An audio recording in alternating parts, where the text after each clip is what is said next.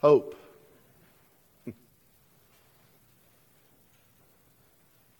What is hope? Where do we go to find hope? And how do we lose it? When you look at the online Merriam-Webster dictionary, it defines hope when it says, desire accompanied by expectation of or belief in fulfillment. Or another one, someone or something on which hopes are centered. Hope happens when we not only want something, but also believe it can happen.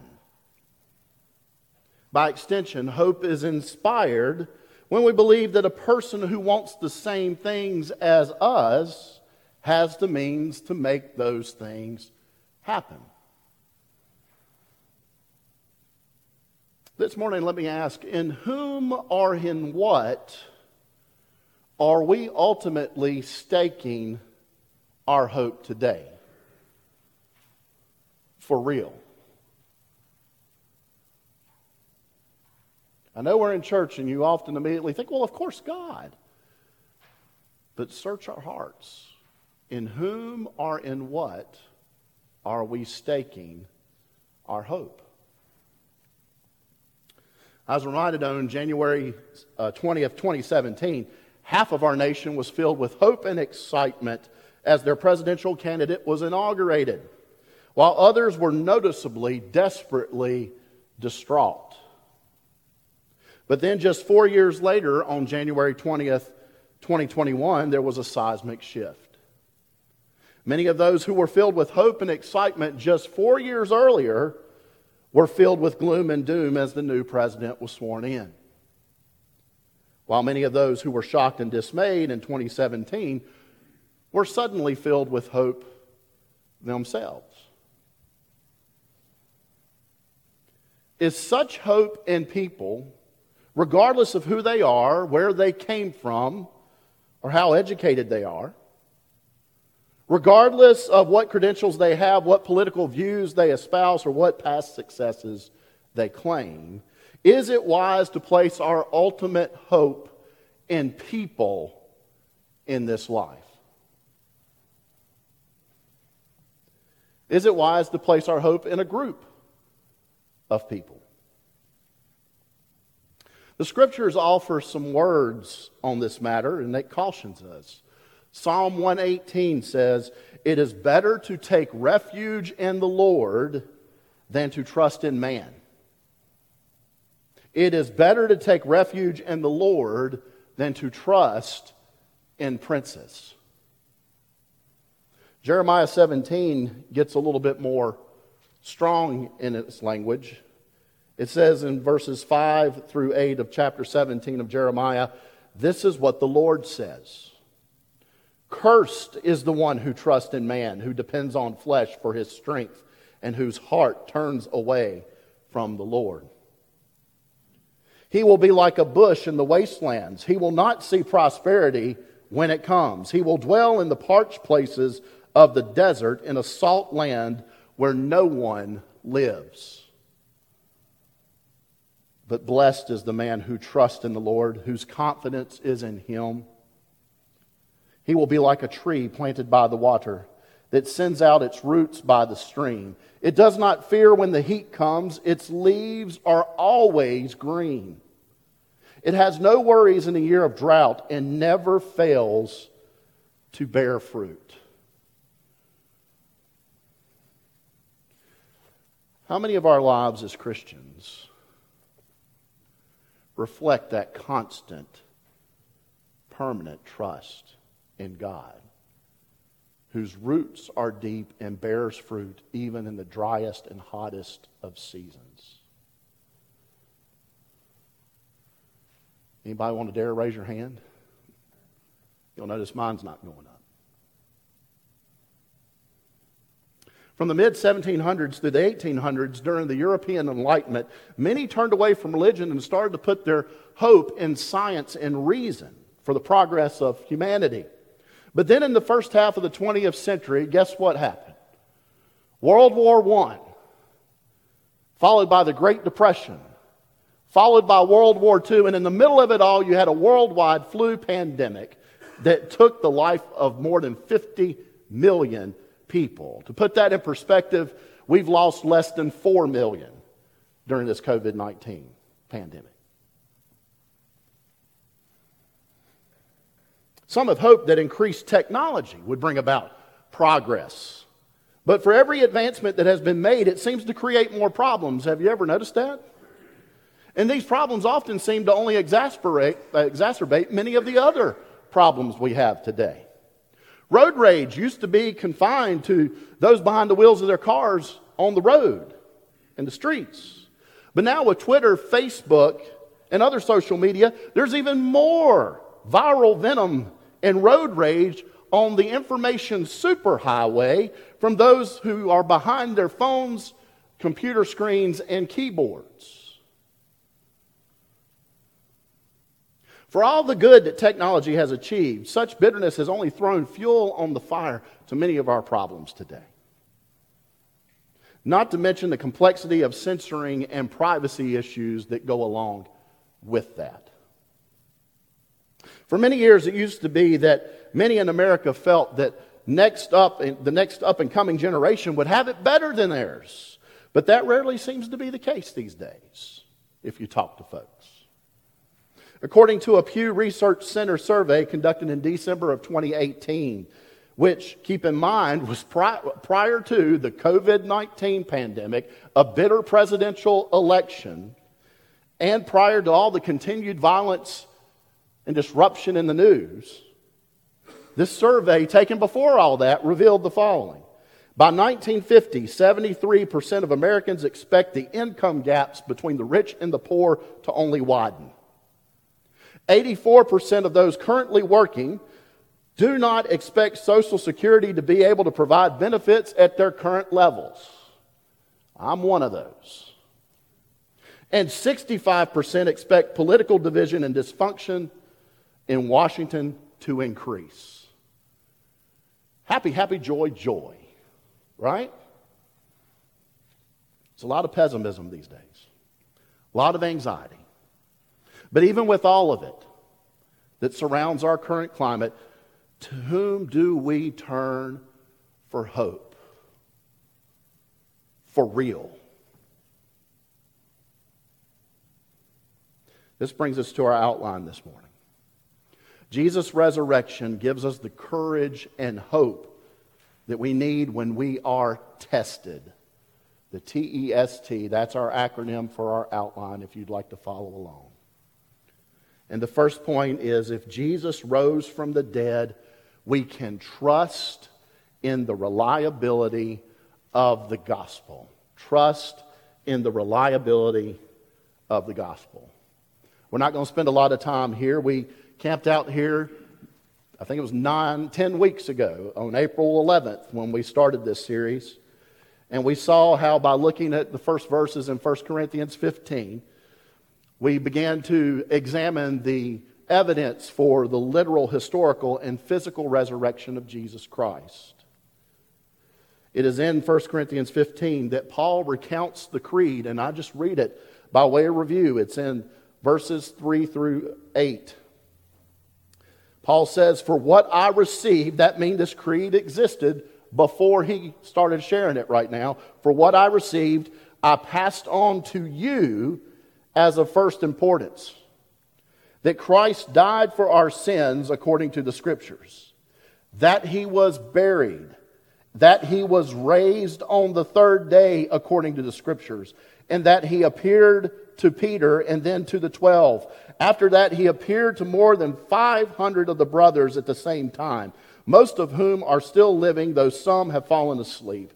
Then he appeared to James, then he appeared to all the apostles, and last of all, he appeared to me also as to one abnormally born." Here, Paul not only cites this early creed, but also recounts all the eyewitnesses there were to the physical, historical, resurrected Christ. If you haven't listened to that early message dated on April 11th, I encourage you to go back online. If you're questioning or dealing with questions on this issues, you're welcome to call the church. I can refer you to additional resources. I don't have a lot of time here to go into a lot of the details. But this is the question that we all need to wrestle with. The truth is, we're going to place our hope and faith in someone or something. And if it's not Christ, you need to know what you're saying no to. For I firmly believe He is the most secure hope that we have. Why is all this important? If Jesus said that He would rise from the dead and He did so, it seems very logical and at least highly probable and likely that His other claims are true, including those about Him ushering in the kingdom of God with His first coming and Him bringing in the perfected, consummated kingdom of God upon His second coming. Dr. Tim Keller, in his book, Hope in Times of Fear, notes this. He says, quote, "Various kinds of Western progressivism believe history is moving toward more individual freedom or class equality or economic prosperity or technologically acquired peace and justice. But all of these views are hypotheses. They are not hypotheses that anyone can test. They are hope-so hopes, beliefs that are not rooted in the empirical realm. The resurrection of Christ, however, includes powerful evidence from the empirical realm and, while still requiring faith, provides highly reasonable, rational hope that there is a God who is going to renew the world." That's what it boils down to. Which brings us right into the second point this morning.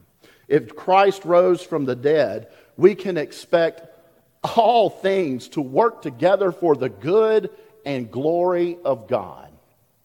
Expect all things to work together for the good and glory of God. Don't let the news convince you otherwise. When Jesus died on the cross, if you'll remember, not even His own disciples were looking for His resurrection. According to the eyewitness, John, when Mary Magdalene found the tomb empty early in the morning, she initially came running to him, John and Peter, saying, "They have taken the Lord out of the tomb and we don't know where they have put Him."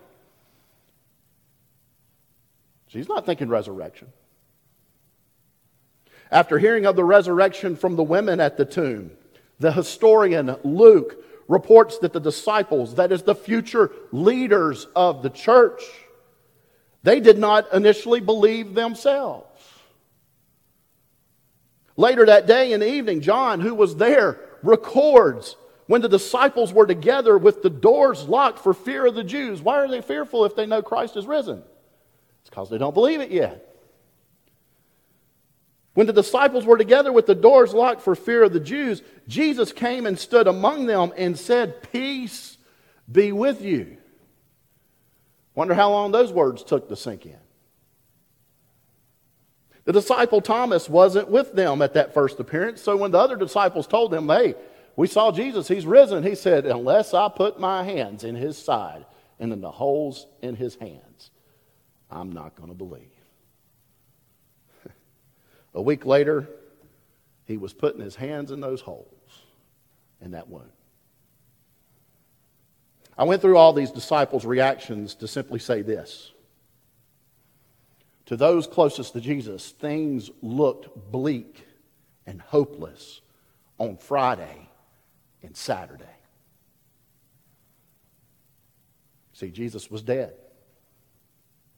His disciples could not see how any good could come out of their teacher, their leader, and friend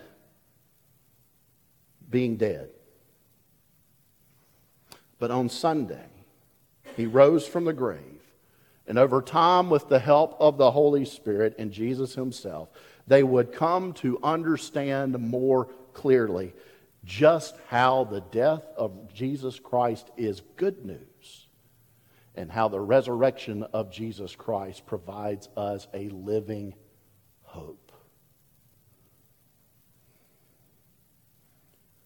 So when we, like those early disciples during Jesus' death, look around in fear and confusion, and everything seems dark and bleak, whether in our personal lives or our national lives or the worldwide lives, we must remember that just as Jesus promised them that He would return to life then, He has promised us that He will return to earth again and make everything right and new in this world. And if His disciples could trust Him then, His disciples can still trust Him today.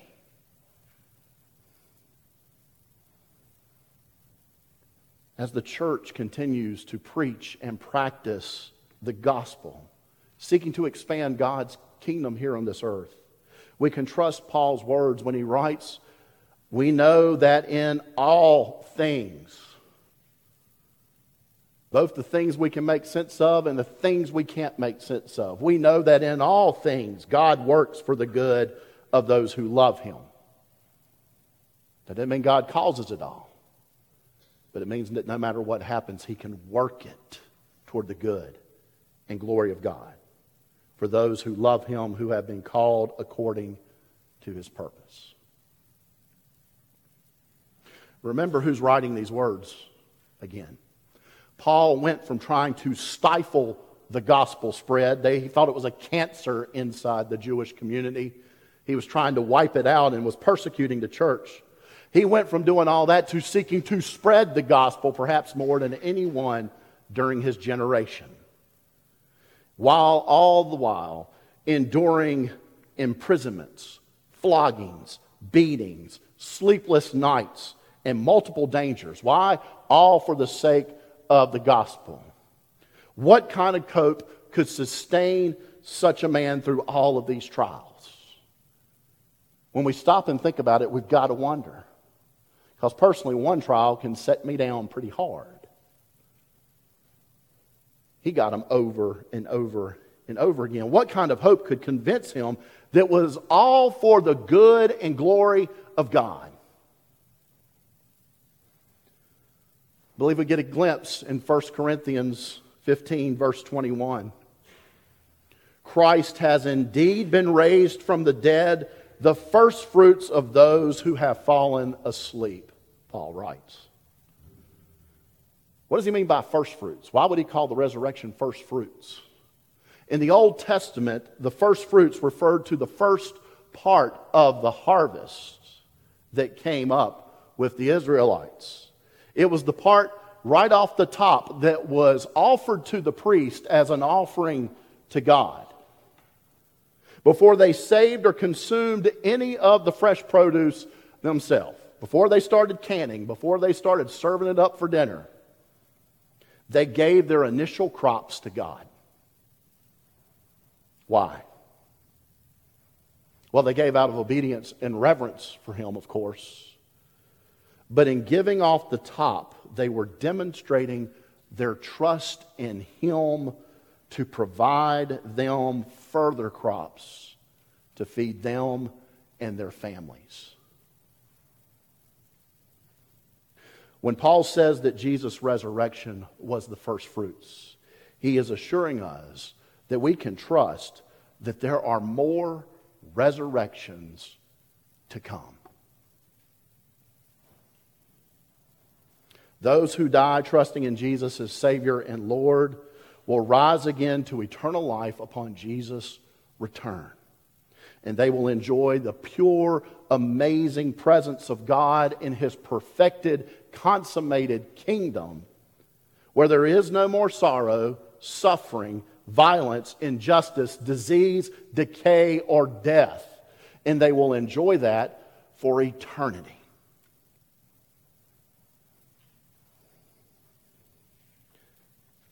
The news reports will be all full of good news. And they won't be boring. It'll be more exciting than anything we could ever get excited about here in this earth.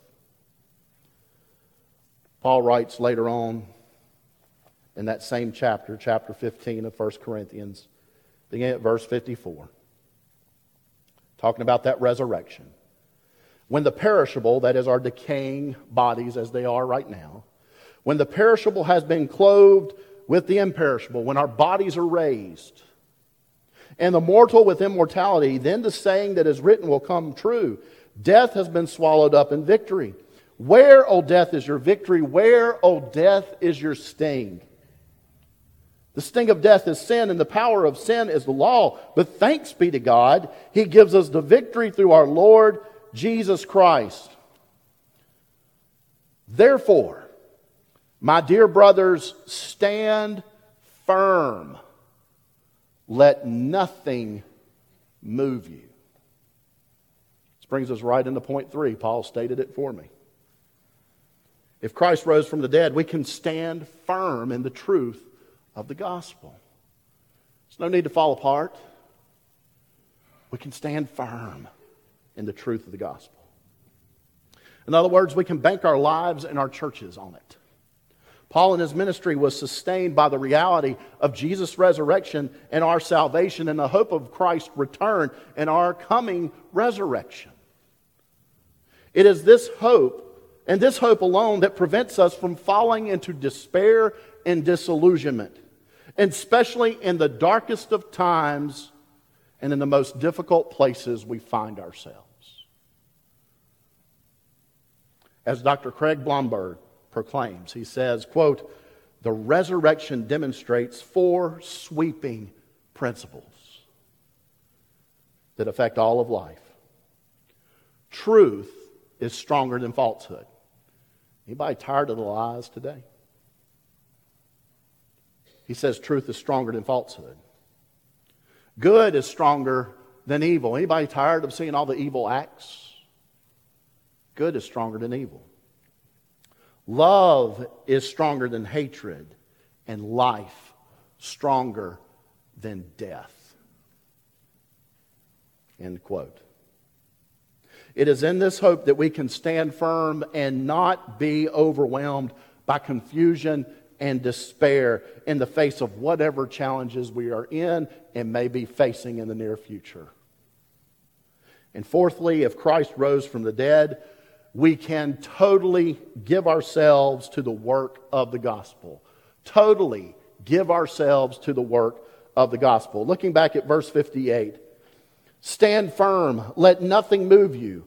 Always give yourselves fully to the work of the Lord, because you know that your labor in the Lord is not in vain. We are working towards someone and something that is worth placing our hope in. David Brainerd was a Christian missionary to the Native Americans here in the 1740s. Upon his death at the youthful age of 29, after a mere 5 years of mission service, the well-known preacher of the First Great Awakening, some of you have heard of him, Jonathan Edwards, published Brainerd's journal. Later on, John Wesley would challenge his ministers to read this journal and even stated, quote, "Find preachers of David Brainerd's spirit and nothing can stand before them. Let every preacher read carefully over the life of David Brainerd. Let us be followers of him as he was of Christ, in absolute self-devotion, in total deadness to the world, and in fervent love to God and man." Other ministers and missionaries have drawn inspiration from Brainerd's work over the years.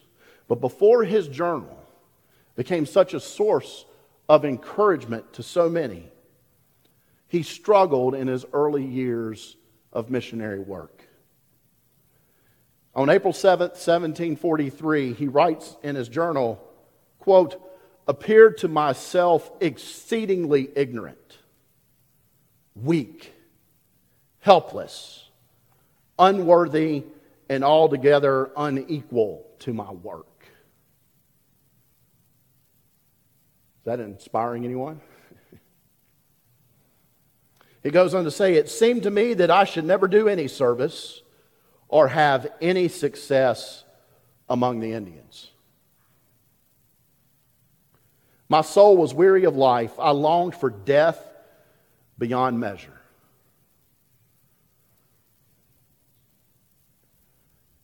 You ever been weary of life? Just tired of it all? Ever felt like him? Have any of us serving Christ in the church, out in the community and beyond, ever felt as if our kingdom work was going nowhere and will never experience any success?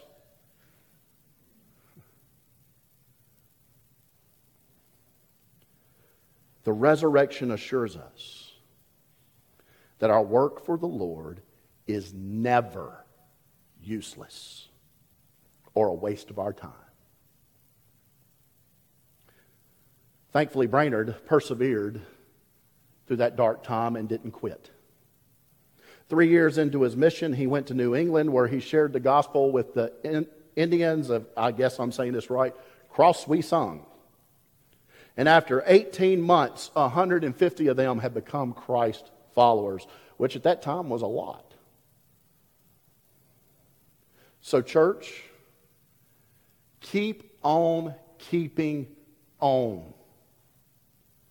Always give yourselves fully to the work of the Lord, because you know that your labor in the Lord is not in vain.